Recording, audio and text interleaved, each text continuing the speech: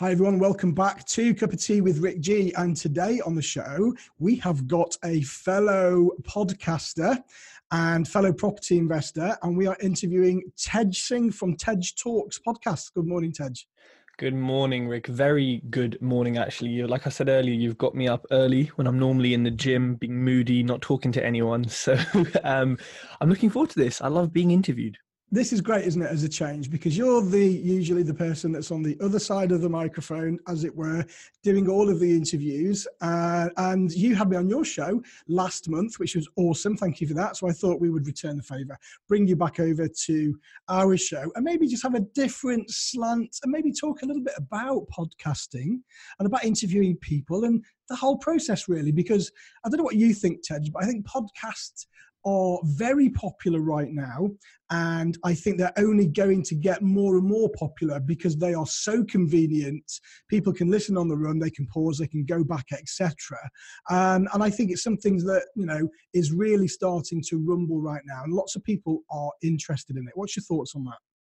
I think you're spot on. It's one of those things which I think you can use in your audio dead time. But when I mean dead time, it's, when your hands, your eyes, when all your other senses are busy, you can listen to podcasts. And I don't think there's any other medium which lets you learn as much and as well as a podcast, because I listen to them on 3 times speed. So I get an hour-long podcast in, a third of the time. So when you kind of think about that, where else could you learn an hour's worth of stuff in a third of the time, whilst I could be, like you said, running, I could be cooking, I could be anywhere, on a plane, on a train, whatever. I think it has to get bigger, because there's just no better medium that I know of apart from audio that actually scientifically also helps people learn, but also, uses up that time where you otherwise just be listening to music or the air or something. The air, I like it. And I know that because you can get so many different people from all walks of life on podcasts, and it's nice to get the holistic view of people that are actually out there right now making things happen and people can aspire towards. Yeah, absolutely. And I think that's kind of what we focus on at Tej Talks, because when it comes to guests, if we look at any of the big American ones, which makes sense because they are big, they get big guests on. And, you hear people who have multi-million, billion-dollar businesses who, credit to them. They've taken 10 years to get there. They've taken time, they've put in the hustle and the work. But when I look at that, I kind of think, well, that's, 40 steps away from where I am. Who's at the next step? Who's at 4 steps? Who's at 6 steps? And so I like to get people on who, and in particular, who maybe don't even have like a big personal brand or aren't necessarily well known on social media, but are doing incredible things, but, no one knows about it. There's people who are doing more than the celebrities in property and business are doing, but no one knows about it. So I want to show the world, look, you can do this because, you did it, Rick. Everyone else on the podcast did it, within a very good time frame and realistically, Yeah, absolutely. It's got to be real. So let's just go back a little bit then. So life before podcasting, etc. Tej. So for those that are listening to the show that don't know much about you, can you just tell us a bit about your background, a bit about your experience and what you're currently doing in property right now? Absolutely. So let's go right back. So I graduated from King's College with a degree in biochemistry, very good little Indian boy getting a good science degree. I didn't want to be a doctor. I wanted to work in science, but I went into like pharmaceutical marketing, kind of. Had a job there, changed job, got a big pay rise, and then got fired because they were like, you're not really doing what you said you were going to do in interview. You've lost your passion. And I read a book called Bad Pharma. I recommend it for anyone. And lost total faith in pharmaceuticals. Left that, started a recruitment company because my friend did it, said he'd mentor me. I'm still waiting for the mentorship. So had to kind of do that alone. It was profitable from week 2 and it has been ever since. It's just me. No humans in the business, no headaches. It's very sort of straightforward and simple to run, should I say. And is that what you're doing right now, Tej? Is that your main source of income? Yeah, so it has been. So I did that for a year and a half, went crazy working from home. Then I started consulting, so going in-house to firms, purely kind of working for them. Just finished one now for the past 6 months. And as of today, right now, which is the end of April, I am, so I'm 90% in property. So I am 10% doing the recruitment piece. So I think that's kind of a really abridged whistle stop tour of, I guess, what brought me to today. But I think what got me into property was I actually can't remember. I think it was like Grand Designs and Amazing Spaces. Loved like those cool houses. I've always loved like the Hollywood Hills, like, glass everywhere, incredible houses. And I thought, I want to build stuff like this for myself to live in, but also like I want to have a pretty nicely designed property portfolio. I'm listening to the Progressive Property podcast. I went to one of their sort of free events, got a free ticket to their masterclass, went to that last year in May. On the podcast masterclass? No, it was like their general property masterclass thing, like right. their intro course. So I did that. And then once I did that, I don't know, I didn't do much for a few months. I was thinking, I was analyzing, I was basically saving up money as well. And then carried on with recruitment. And then, I guess I'm here now. I feel like I've missed something. Awesome. Okay, that's been a pretty whistle-stop tour then, really, for to property. So in terms of your portfolio right now, what does that look like? What is it that you're aspiring towards and whereabouts are you? Sure. So I'll start with where I'm at. So I've got a property in Neath, which is in South Wales, in the well, it's not in the Valleys, but it's near enough. That's a great accent. Did I get in the Valleys? That's good. Thank you. And so I've got one there. It should exchange today, actually. So either call my solicitor to make sure we're all good for that. I had a lot of challenges and trouble and learning with this one. Before that, actually, I was going to buy a property for £18,000, which is crazy, but it had heavy subsidence. Basically, it needed back to brick and then underpinning. Yeah, so forget that. Moved on from that one. So I had this one property. I am viewing, how many this week? Every week, I'm probably viewing a minimum of 10 in Wales. So, lots of offers going out. Look at my spreadsheet. It's just rejected all the way down, which is what I expect, and obviously keep following up with them. I think in terms of what I want it to look like, for me, I think it's important to, and I think for a lot of investors, to have diversity and to de-risk. So I want, 5 buy-to-lets, let's say, a couple of HMOs, a couple of blocks of flats, and then some ongoing flips at the same time. So the reason for obviously having different things is if regulations change, if they bring in some new law, because everyone hates landlords, if they do something silly, or for whatever reason, a HMO isn't getting, filled because of whatever reason, then at least I have other things in the portfolio to fall back on. So I think that's my ideal. Land is cool. I'm not interested in it too much. I prefer commercial conversions, taking something ugly and making it into, a grand design, basically. So the project you're currently working on now, I know that you've had some challenges with that. So can you talk us through that, Tej? How did you source it? What's your intention to turn it into? And the challenges you've had in the last couple of weeks in terms of raising finance? Absolutely. So I sourced it using a guy called Sean Forsey, who is a deal sourcer in South Wales. He's quite active on Facebook. You probably see him. So he found it for me. He found me the first deal with the subsidence, but obviously that kind of fell through. So I said, look, you know what I want. Like, just get it to me. And he called me and said, look, I've got this, and it worked out. So we did it. The challenges. Okay. So it's purchase price of £50,000, refurb of 5K, and all comparables would reval at 80K. And that's what, as a buy-to-let? Yeah. Standard buy-to-let.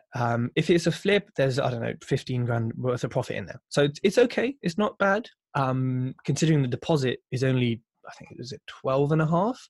To make 15 off that kind of, it's decent. But I'll probably keep it because the rental market in Wales is very strong from my... Which area in Wales is it, Tej? So this is in Neath. So it's near Swansea, I think is the closest big town, and it's also near Cardiff. When I say near, it's about 40 minutes from Cardiff. Yeah, I think it's vibrant right there at the moment. Yeah, there's a lot happening. And so with this deal, the future, I guess, of what it not future, sorry, the challenges is what you're asking me about. So firstly, it's 50K, meaning there weren't many like institutional bridges who would want to lend 37.5 grand because They just thought it's too low, waste of our time. We've got people coming to us with 100, 200, etc., etc. That was the first one. So I think there were only 2 lenders that were available, and that's Together and Roma, I believe, at least at decent rates. I think I had a problem with my broker. Essentially, he hired someone to do this case. They messed up, which basically meant the whole bridging loan took, I don't know, I think we're in the 6th week right now, and it basically still wouldn't have been sorted. And this is with Together. So Together, from half the people hate them and say they take forever. Half the people say they love them and they've been really quick. Ever since I got rid of the broker and said to Together, look, you're dealing with me direct now, it's been quick. Like, as in, I'm texting the underwriter, like, it's been quick. So, I can't say anything negative or positive about them, but what I will say to people on this is, when you complain about things, like, don't do the whole British thing and just sit there and eat the cold food. Like, complain because things happen, right? So I tweeted them and I left a pretty vitriolic review on Trustpilot, and they got back to me instantly and then were like, how can we fix this? What can we do? Customer service is our priority. We're so sorry, blah, blah, blah. And I thought, for a bridging lender who people think are like sharks and things like that, to be giving me that much love is quite good and quite reassuring, right? So that was the biggest challenge in itself. I mean, as we went through, the paperwork they asked for changed every time. I didn't necessarily have an accountant with a company stamp who could stamp the verification. They were asking for my salary, even though I have a JV partner in there, my mom, who has a salary to cover the insurance. I found out that the insurance now costs double, because although it's worth 80 grand, the surveyor said the insurance should cover 170 grand. And I put this in a group on Facebook, and everyone was like, yeah, that's fairly normal. I didn't know. So that doubled my insurance cost. That's the rebuild cost, yeah. Yeah, rebuild cost. I mean, I don't know. I'm not a builder, but I still don't think it's that much. And then the insurance doubled again. The insurance also went up a bit when it was unoccupied for the first month, which I didn't know. The bridging lender or the broker basically took days to come back to every amendment. So if they'd say, oh, we need this form, I'd send it back. 3 days later, they'd say, oh, you've written half of it digitally and half of it in ink. Can we have it all in? I was thinking, it was 2019. I shouldn't have to write any of it in ink. I think it's also a point of, I felt very overwhelmed. Like, I handled it very well. Like, my mind was saying it wasn't affecting me, but I was in such a zone that at the end of the day, when I looked back, I was like, oh, like, you're really overwhelmed. Like, I don't know if anyone listening or you, Rick, will get this, but when I'm really, really focused or busy, I become a bit clumsy.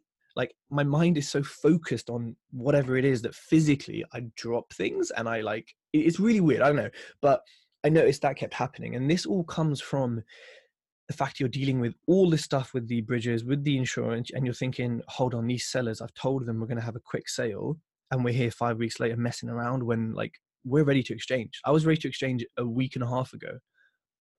And I'm also trying to chase the solicitors before that to get to that point. And now I'm like, oh, but I look like an idiot because I'm hyping, saying, yes, can we exchange now? Can we exchange now? And then it comes to the crunch and you can't do it. And I can't do it. But I think through these challenges, I've also learned the power of my network. I asked people I knew, I asked Facebook, and I got investors. So I have investors who will lend at 1% a month, which is fairly standard. I found an not an institution, like a private fund who offered to bridge it as well. It was just too expensive. I met at a networking event, and actually a lot of my friends, through property, who I text or who noticed this, kind of suggested a lot of things to me, or put me in touch with someone, or referred someone, or said they would lend me money, and I thought, wow, it's like everyone kind of rallied together when I needed them the most. And then luckily I didn't need it in this sort of situation, but it was quite nice to see, because at the beginning I wasn't getting any private investment. No one was interested. And actually I got a call from Daniel Hennessy, who you might know from Facebook. And he said, Tej, what are you doing, mate? Get on a phone. And I was like, what do you mean? He's like, speak to everyone you know. And I was like, all right, fine. Because I must have been being lazy. I took his advice, and, look what happened. I got potentially all this investment and met investors. So I think if anyone listening, it's really important to have people in your network who will do that, who will pick up the phone and give you a kick on the backside and say, get on with it, like do something, right? Go out there and find it. And that really helped. So there's a silver lining, and there's positivity that comes from those challenges. And I think I mean, we do, we go into a little bit of networking and talk about networking, but I think we've covered that and how important your network is. And, it doesn't matter which book you read, pretty much all of them say, your network is part of parcel of your success. And every billionaire that has written a biography, an autobiography, has said that they wouldn't have been where they are today without their network around them. So it's absolutely true, isn't it? And I know for myself that when we go out there, we do big deals. I'll probably make 2, maybe 3 phone calls if we need funding, and we can get it over the line pretty quickly. And that's all because of building that network. So for those people that are listening that are scared to put your face out there, or even to go out to a networking meeting and stand up and tell people who you are and why you are there, you are really, really missing a trick. Because if you're serious about this, then you need to make sure that you get out of that comfort zone. Is that right, Tej? Absolutely. Preach. Everything you're saying is so true. It's, even if you're very, very nervous, go to a networking event and say, look, I'm going to speak to just 2 people today. Just 2, even if they're the people sitting next to you, even if it's like the host or one of the speakers, speak to 2 people and then go home. But just every time, like if you're that sort of fearful, every time, increase it and increase it and increase it. Networking is an interesting one. I think I personally, I know we're not delving into it too much, but I have found Facebook networking, meaning watching someone, seeing what they're like, kind of, seeing if we get along, if our values are aligned, then, popping each other a message and saying, hey, I've been stalking, basically. I think it'd be really cool if we met up, had a chat. We seem to kind of be into the same things. And then boom, we meet up. And from that, I've probably made much stronger relationships than I have from like mass networking events. Whether or not that's just like who I am as like a person, or at a networking event, I feel too awkward to detach from the person if we're having a conversation and meet more people. I don't know, but I don't know if you feel the same, Rick, Facebook versus kind of real life mass events. You know what? It leads us on really well, Tej, to, talking about social media and what have you. So, we're part of the property side of things now. Let's talk a little bit more about your podcast and social media. So, what do I feel about social media? Well, I think it's really a double-edged sword. And social media is so, so powerful if it's done properly, but it's very easy to get carried away, and it's very easy to get embroiled in pretty trivia conversations sometimes that can turn quite nasty, and sometimes you can get your mind and your focus can be drawn in, and that's then when that happens, it becomes quite a dark place. So there are 2 sides to it, and what I would say to people that are listening is, yes, social media, use it for your benefits, and use it, try and help as many people as you can through it, and in order to build your network, but don't listen to the noise, because there is far too much noise out there, really, from people that are either ill-experienced and they're just giving opinion rather than fact, or they're regurgitating something that they've heard on another forum with little or no knowledge themselves, or they have done it, but they've done it 30 years ago. They haven't moved with the times, and things have changed now, so they've become quite despondent. So that's the bad stuff. The good stuff is, when it's right, it's brilliant. And when you're in the right group, it's really powerful. And there's most people in general want to help people. Most people are giving. So the people that are there that really genuinely want to help, and if you're in the right group that offers that, then it's absolutely awesome. And it's a great, friendly place to be. So it's 2 sides, really. And I think, don't take it too seriously, and make sure that you are only dipping in and out on a random basis, perhaps maybe, 9 till 10 in the morning. That's your Facebook time and your Twitter time and your Insta time, and then just go away from it, unless you are starting a question that you need a specific answer to, because otherwise you'll get embroiled in these threads, and you'll find that it'll take up all of your day and you'll get nothing else done. That's my experience, Tej, of social media. So, what do you think? So I agree with the first half, which is that it is a double-edged sword. I think that's all that, I mean, it has to be a fact. It just is, it has positives and negatives for your health, for your mental health, for your education, for everything. I think where I disagree with you is the point about the long threads and getting embroiled. Now, I don't know what it is about me. And I was speaking to someone the other day, because they were saying they get like weirdos messaging them on Facebook, or the same as you said, there's these long threads of like, people giving ill advice, etc., etc. I haven't found any of that. I think I'm very good at like ignoring the noise, like you said. So for me, if a thread kicks off like that, I I just wouldn't be involved in the first place. If I happen to be. But you must have seen it. You must have seen threads when Oh, people started. yeah. Sometimes people just feel drawn into them to either defend their colleagues, their peers, or just because they've got their own opinion, and that's where it starts. So they're definitely there. Oh yeah, 100% that they definitely exist. But I think it's about how you view them as well. I think I don't know how to explain it, but with me, I've just never got. I mean, it's happened once in the whole time of Facebook, and even then, my response was pure like public relations statement, from like. But I think what's important is you have to have the mindset of if these things are going on, like you said, just push it to the side, ignore the noise, and then. And when you're new to Facebook and property, it's very easy to listen to everyone because, well, everyone's got an opinion. Everyone's buying property, so they must have some sort of knowledge. And at the beginning, it's very easy to be a sponge for the wrong things. And I think you have to just be wary. You have to stalk. You have to watch people and look at what they post, reference it to Google, listen to what they say, what kind of groups they're in, what are they saying on their videos, how do they communicate. And this might sound like hard work, but naturally, as you spend time on these platforms, you'll just naturally as a human discern who is chatting rubbish and who is actually knowledgeable. And I think social media is so powerful, like you said, to get yourself out there.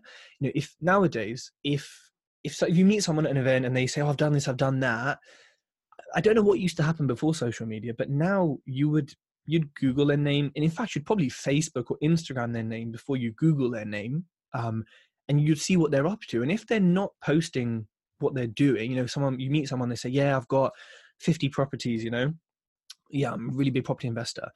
Look, 100%, there's property investors with loads of properties who are not on Facebook or not on social media. Totally get that, and that's fine. There's not a problem with that. But when you meet someone, you want social proof and to verify what they're saying to some extent, right? To just to know, okay, you know what, I can breathe easy, like I trust what they said.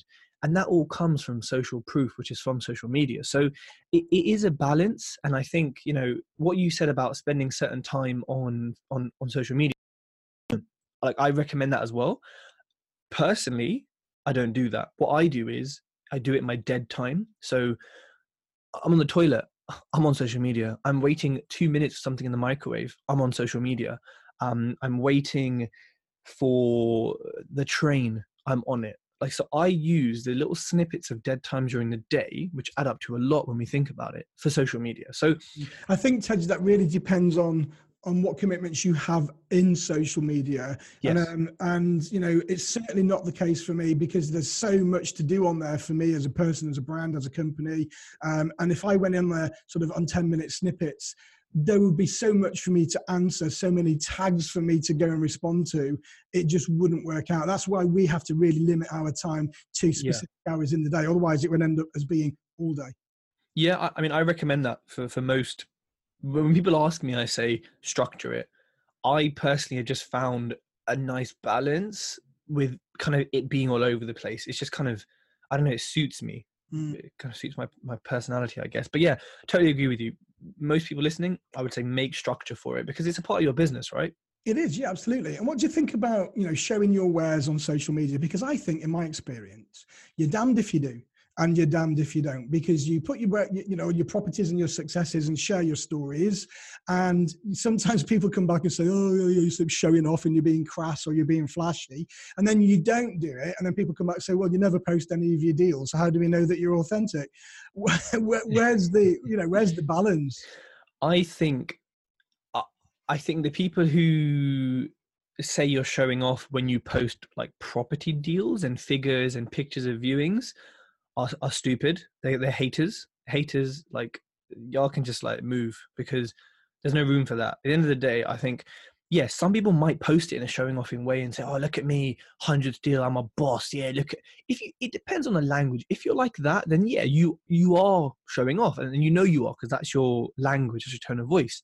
If you just say, which I think 95% of people do, is just say, look, here's a deal, here are the figures, we're looking for investment. this is our 10th property, you know, we're looking for more. It's very like in that kind of tone. It's very just upright. Yeah, there might be a few fire emojis and like dollar sign emojis, but it's not showing off. So I think people who comment on ones that aren't showing off, telling you you're showing off, they need to move because they're haters. I think the balance comes when if people post pictures of stuff they've bought, their brand new Porsche, their watch, then I think people start to hate a bit more. I personally don't really mind. I like cars, so I like seeing people posting their cars. In fact, it inspires me. I think recently a guy posted a picture of a yellow Lamborghini, and it was like satin, like Tej Talks yellow. And that's your color, yeah. And I was just like, cool, like that's coming soon. It made me smile because I was like, I love it. It looks gorgeous. I can see that now in my mind. I can see this Lamborghini Aventador with Tej Talks written in your black graphics down the side. That would look awesome. That would look pretty cool, and it's the right model. I've actually got that on my screensaver right now. Yeah, a yellow one as well. So I'm just staring at it. Awesome. I think either that or a Hurricane. I think those are the two best ones that you could possibly get. You can get a Lambos in pretty much any colour, I think. And, you know, bizarrely, you've seen my microphone. So I'm here with my podcast mic, and it's bright yellow. It's Tej, you know, it's Tej yellow. That's what we're going to start referring this to. It's Tej yellow. What can I say? I'm starting a trend. That colour. Where did that come from, Tej? Where does the yellow branding come from? Apart from it's a great colour, it's nice and bright and cheerful. Yeah. Canary yellow? I mean, what was that about? I was thinking about it this morning. So I used to love orange. I think for one of my birthdays when I was like 14, we painted our front door orange. That's all I wanted. I was like, I want an orange front door. A crazy kid I was, instead of getting money. And so I've always liked orange. And then I've always liked, there's a color called Gesur. It's not an English word, but it's a color that's kind of like orange and kind of like yellow, like a mango color. And then it's always been with me, this color. And then I bought a yellow jumper and I thought, you know what? This color like suits me. I look good in this color. I'm not going to lie. I was confident. And then I thought, okay, this is a nice color. And then what I do is actually, before I start like a company or like a brand, like I have for my property company, which is called Bricks and More, or my recruitment company, I Google a meaning of colors. And I'd implore everyone to do this. And there's one particular picture that is kind of like, it's got all the colors of the rainbow on it, and it's got various company logos coming out from it, and it says what each color stands for. And I look at that every time and I think, you know, this makes sense. There's a lot of psychology behind colors. Yellow was very kind of optimistic, positive, vibrant, kind of summery, and it stands out. And I thought, this is everything I associate with and I want, you know, Tej Talks to associate with. And so it just went from there, and I started buying more yellow jumpers, and then just it kind of took off. And what's I think really cool actually is that, so my podcast, I don't know how this has happened, but it's ranked 15 on iTunes. Awesome. And what category is that in? Marketing and management. So I've got Rob Moore, who's 8th, Gary Vee, who's 2nd, and I'm one ahead of the MFCEO project. I don't know if anyone knows that guy, but he's freaking insane. So I think iTunes is broken. But when you look at this like screen grab of iTunes, my one naturally, you know, without being biased, is the brightest color. It does look good with your, you know, your little caricature as well of yourself on there. No, it does look good. Your branding is really clever. Thank you. I love doing it. You know, people say, why don't you outsource? Why don't you like get someone to do it for you? But I'm like, no, this is the part I would never outsource because I love it so much. I mean, I know obviously I've got a podcast. Clearly, you're talking on it now. But in terms of, you know, what we do in this particular sector, I think you are doing it extremely well. Certainly got my eye on your podcast for moving forwards. I mean, didn't you just release your 100th? Did you just get your 100,000th download?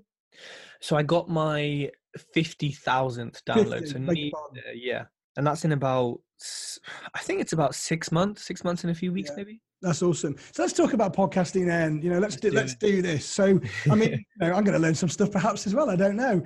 Why did you start? You know, what was your inspiration? Because I know that I've followed you for a while. I've been stalking you for a little while. And you started doing a few book reviews, I think. Is that fair to say? Yeah, a few videos. I've got more. I just need to release them. I'm just being not being consistent enough. And was that before you started Tej Talks podcast, or did it all happen together?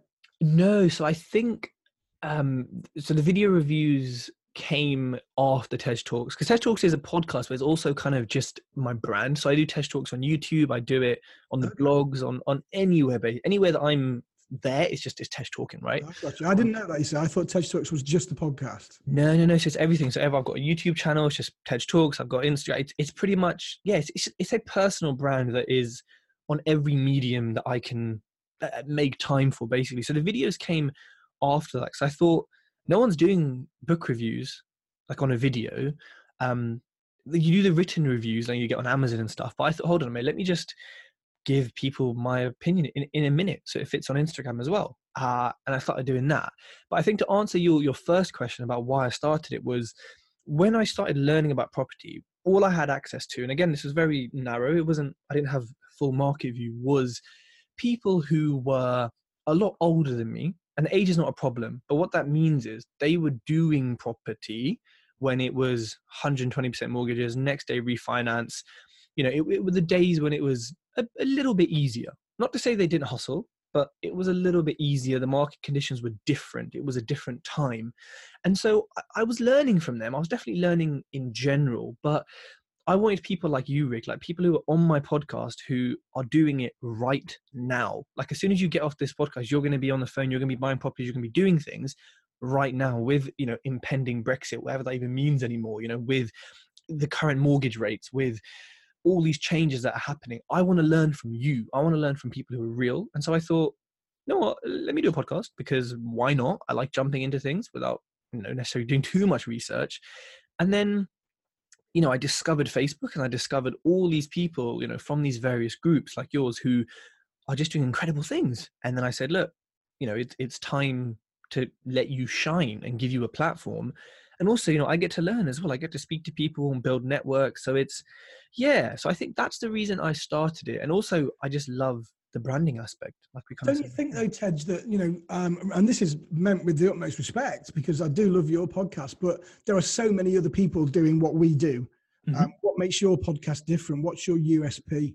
Absolutely. And I think, I say this to people when, my friends come to me when they're starting businesses and they want sort of a little bit of mentoring, very unofficial, just, helping them launch. And they say, when it's a personal brand, they say, what's going to make me different? What is going to be unique? And I say, it's you. Like nothing else is going to be unique about what you're doing, because like you said, there's thousands, millions of podcasts. There's, there's many different types of water bottles. There's many different types of everything, letting agents, estate agents, fintech companies, banks. What makes them different is essentially the people behind them. And so in this case, it's me. Some people are going to listen to me and say, oh, we don't like it. You sound too posh. We don't like your terrible Yorkshire accent, etc. And they're going to not like it. But then some people are going to listen and say, wow, we love the realness. We love that you talk how you talk and you do what you do. So Rick, the same for you. I think people are always going to want to listen to Rick, not necessarily, a cup of tea or Tej Talks. It's us.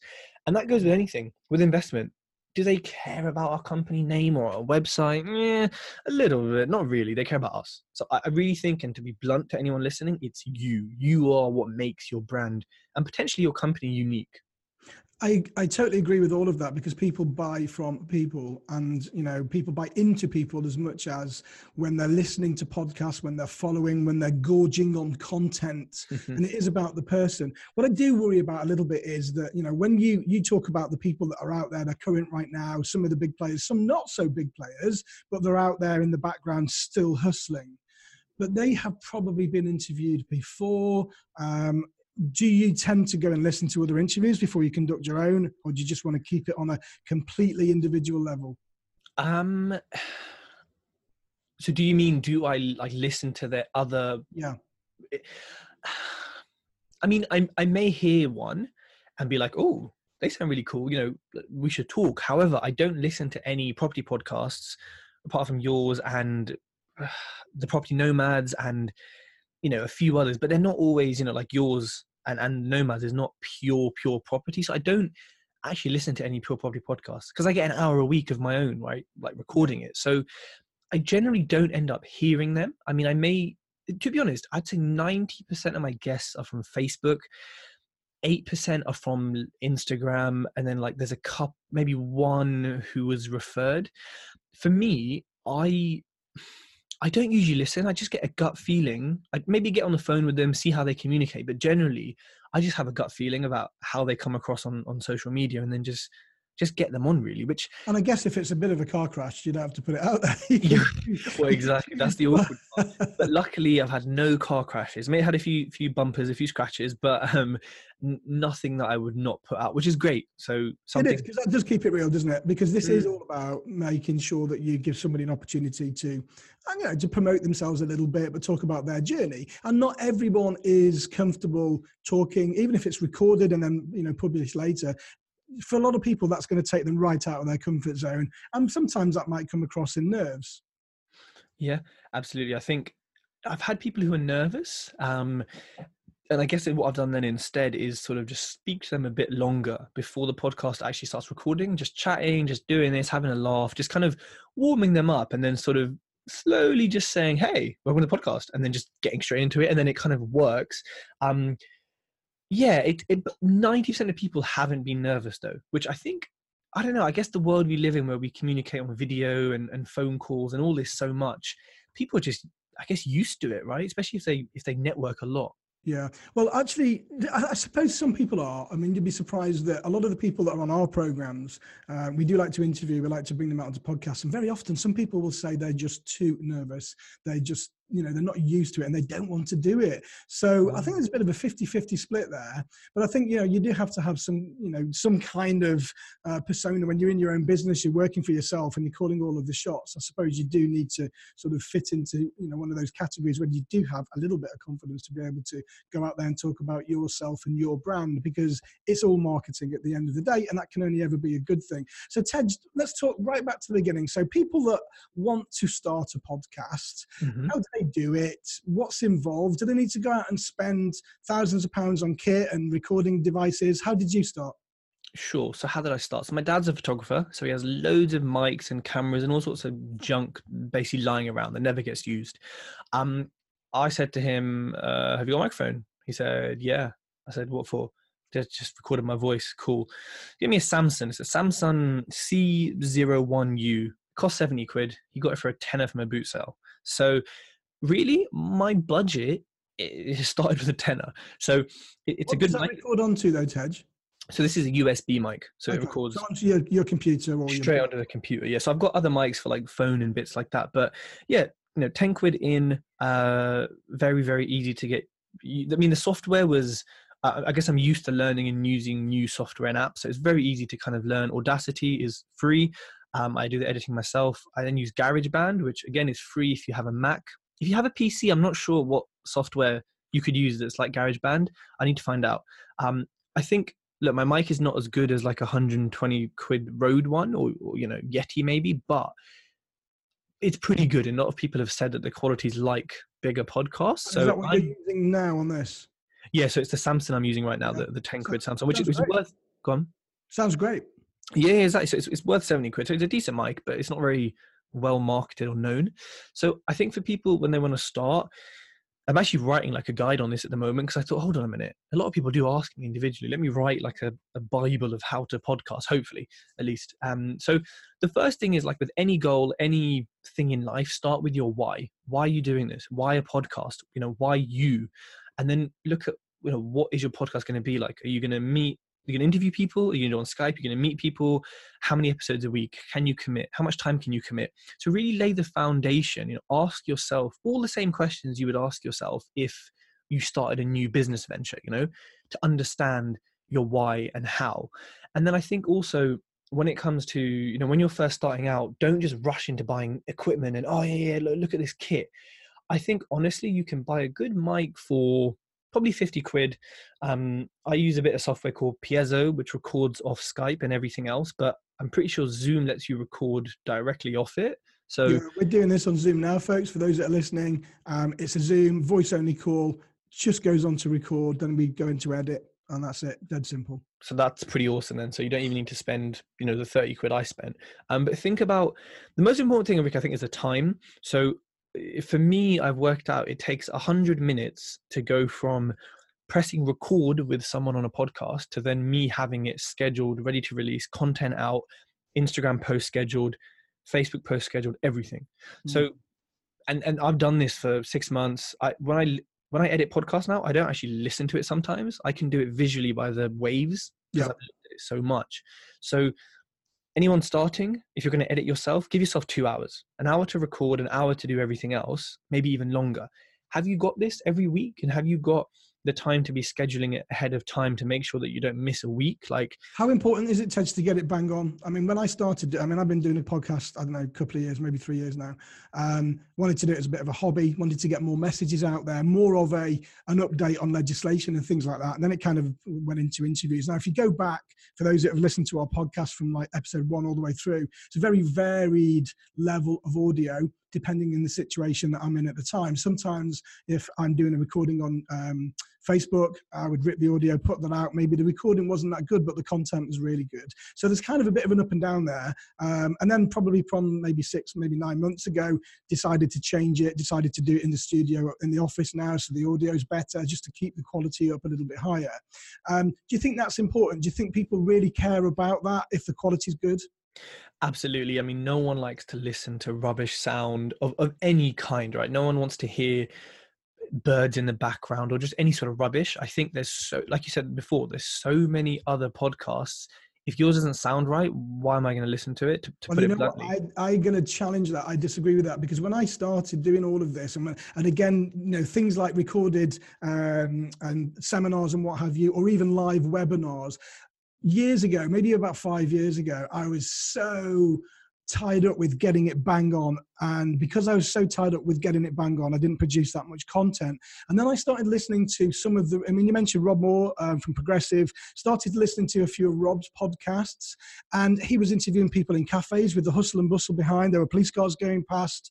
There were people talking. You could hear the rattle of the cups. And I thought, you know what? That sounds really authentic. So that really shifted my mindset, Tej. And I thought, does it really matter so much because this is real, we're business people, we're not, we're not hosts of multi-million pound shows. And does it really matter so much if my phone starts ringing in the background? I'm not sure it does anymore.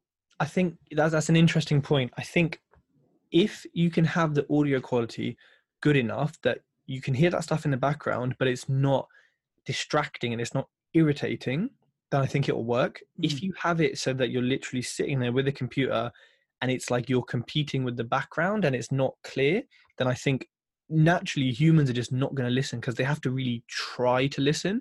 I think as long as people can listen with ease, then it's cool. I haven't done one of those just because I can't get it. I have a studio mic, not like a lapel mic. If you had 2 lapel mics, I think that could work really well. But at the beginning, I think, look, as long as you have a decent mic, and that could even be your computer mic if you've got a decent one, is like the quality, like Rob Moore says, start now, get perfect later. As long as it's of a decent quality, what you said is right. People need to put out the content, because your first few episodes, ain't nobody gonna listen to them. Like my first few episodes, before it started getting some hype, had like 40, 50 listens. Now they're getting, 1,000, 1,500. But like, it's taken 6 months. It's taken absolute pushing on marketing, on everything to get there. Yeah, I don't care about those first episodes, and I think it's sometimes it's nice to go back to those first episodes when you're following somebody on a podcast and actually seeing the progression.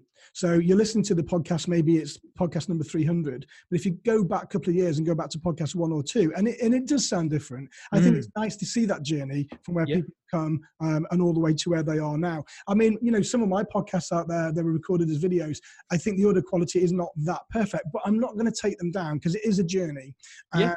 There are guests on there that have provided some really great content, and just because of internet connection, we were let down. I still owe it to them to put it out there.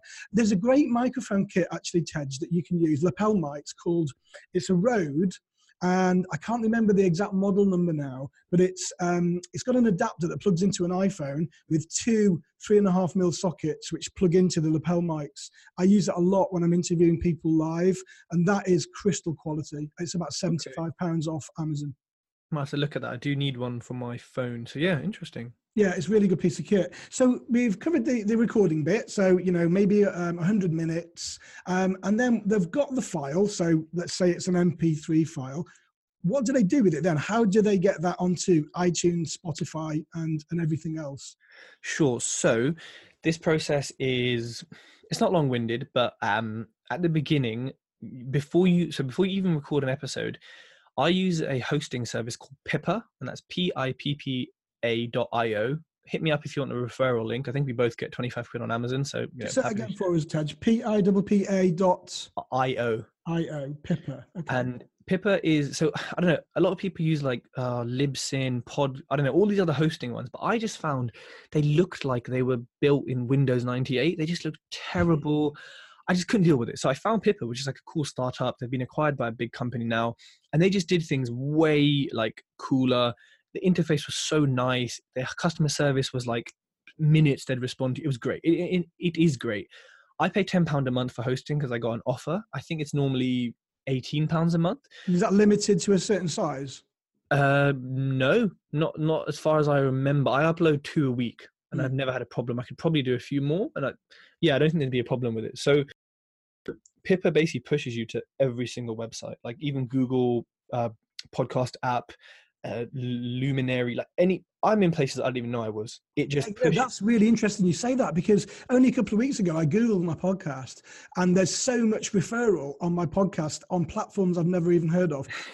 Independent platforms that, people that are just pulling all the podcasts together and hosting them on their platforms. It's everywhere. It is. And I think Pippa's a great tool to do this. It's got like a transcriber, which is done by IBM Watson, the computer. So I don't know, it doesn't pick my voice up very well. I think it does others better. It's got like a little snippet tool. You can have your own podcast website like with it, like a mini sort of website. It's great. So what you do is with that MP3, so firstly sign up to Pippa, sign up to iTunes, because iTunes can take like 2 weeks to like approve. So sign up to that way in advance. I was helping my friend Aaron Dew, who's also got a podcast with it. I may have forgotten to mention this, and he was ready to launch, and he had to launch later because I did tell him. So I'm telling everyone right now, please sign up to iTunes really early. Once you've done all that stuff, Pippa's really self-explanatory. Got the MP3. What I do, and Eric, it might be different to how you do, is I put it into Audacity. I strip the background noise off. I edit out my constant coughing. To be honest, I don't edit like any of the actual conversation. I've never needed to, so it's quite straightforward. Edit out all the coughs and the weird, background noises. Save that. Record an intro separately, and then put in GarageBand. Put the intro in. Put the main bit of audio in. Put my Tej Talks intro, my Tej Talks outro. Save as MP3. Upload to Pippa. Once I get to Pippa, I write a bit of content in the little box. I then go to Canva, Canva, which is it's like Photoshop / Illustrator for free. It is the most addictive. If you like design, you're going to get addicted to it. And I design like the little yellow square saying new episode. Write the copy for that, chuck it in Instagram, and then I'm pretty much good to go at this point. And then I let the person know, hey, it's being released here. Here's the 2 yellow squares of like art. Do it when you need to. So this process, if you want to outsource it, you can. I've seen quotes for the whole thing of like 100 per podcast. I don't know if that's what you've heard as well, Rick. Well, I don't outsource it. We do it all because we've got there's a team of us in the office. There's 10 of us here. So we're generally, that is a really simple process that you've described there. I do it exactly the same. I just use different hosting platform and different editing tools because we're Mac based in the office. So I'll record directly onto Zoom. That's what we're doing this from now. I think the audio quality is pretty good on Zoom. It is dependent on your internet connection. Once the files then, the podcast has been recorded, the file then will go to one of the team just to put the intro and the outro on because we've got an intro and an outro that we like to use, a bit of branding. And as you say, Tej, edit out any coughing or sniffing or any bizarre noises in the background. What that's edited usually, well, it depends. It depends on what platform we're using. It can be done on GarageBand, or we can use, if we're using mobile devices, we use a software platform called LumaFusion, which is also video editing as well. So we can do both, but it will rip the audio out and just put it back as an MP3. Or it really depends on on what system that we're using at the time. But if we're using LumaFusion, once that's done and it's ripped out, then I host on a platform called Blueberry. And again, it's really easy. All you have to do is upload the file, put a little bit of blurb. It will link it to iTunes. It will link it to Spotify, and then we're good to go. And it's literally then released, and the rest is history. So it isn't that difficult. There's loads of apps. I think Gary Vee's backed an app on iTunes. I can't remember what it's called now, but it's a podcast app that allows you to record on your phone, invite people into it as well on your phone, add an intro, add some background music, and actually publish it from the app. So I can't remember, again, not very helpful, I know, but there is an app out there on the App Store that does all of it together. So, and I think that's like £8, £9, something like that as a one-off purchase. Wow. That's pretty cool, actually. And if he's backing it, there's got to be some legs to it. And I think just as much as it is a simple process, it can take a bit of time. And I think, especially when you start, it's going to take longer than what me and Rick are saying. So just be prepared for either outsource it, get someone else to edit it if you're super, super busy and don't want to use the tech. Otherwise, yeah, give it a bit of time at the start, and you'll get so used to it at the end, you won't even listen to it to edit it sometimes. Yeah, absolutely. And again, it's about keeping it all real. So Tej, we're into an hour now. I haven't even touched the sides on the rest of the stuff. The last thing I really wanted to touch on today, because I know you're busy and I know you've got to go, is what do you think about sponsorship for podcasts? Do you think do people get annoyed with adverts? Do you think people just accept them for what they are? And do you do them?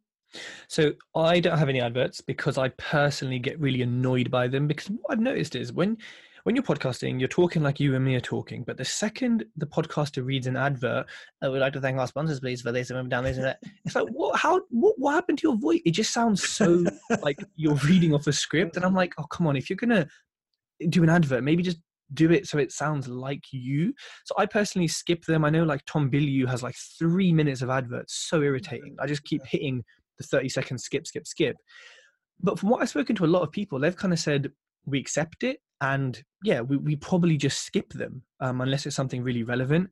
So I've left them off because at the kind of listener number I have, I don't think the money from it would really be worth the irritation that I'd personally get from it, and also others may also get from it. So I've left it off. Look, I think it's a great idea. If you're like, all these like Gary Vee or whoever who's getting hundreds of thousands, millions of listens, you're going to sponsor it because you are going to get some big money from that. Yeah. But yeah, at my level anyway, there's just no point. I don't really like them either, to be honest. I don't mind like at the end if like, a broker or someone I trusted and knew and used was like, hey, here's a discount code for our event or something like that. That's totally cool at the end. But yeah, I think that's my view on it.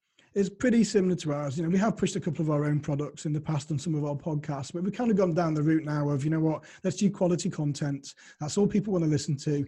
And for the sake of I don't know what you get paid as, from sponsors, I really don't know. But for the sake of a few $100 a month, I think it's probably just easier to throw out better content and get more listens on it without, as you say, pissing people off, really. So, Tej, it's been absolutely awesome. As I say, I've not even touched the sides of what I wanted to ask you. I don't like to go over an hour really on the pods because, I think an hour is just about gym time. So I want to thank everyone for listening. Tej, I want to thank you for doing what you do, firstly. Thank you for the great quality content on your podcast that you keep providing. Keep it up. I know that everybody that's going to be listening now are going to hit, people that aren't subscribed to your channel, they're going to get straight over to Tej Talks, folks, TEJ Talks, and it's available on every single format. Just get on there, hit the subscribe button, start following Tej, start listening to his great podcasts. And Tej, if people need to ask you a question or reach out to you personally, what's the best way for them to do that? Best way to do it is Facebook, and that's Tej Singh. Surname is SINGH, or Instagram, and that's tej.talks. I respond pretty quickly. So yeah, get in touch. And Rick, thank you so much for your kind words. I really, really appreciate it. And thank you so much for having me on. Awesome, Tej. Thank you. Have an awesome day. You too. Thanks everyone for listening. What a great show. I'm sure you'll agree. If you need to reach me at all, then check us out at the HMO Property Community Group. Tag me in on Facebook. Hit me up in the office. You can call me on 01886 834 800 if you need any questions answered. Catch you on the next show, folks. Have a great day.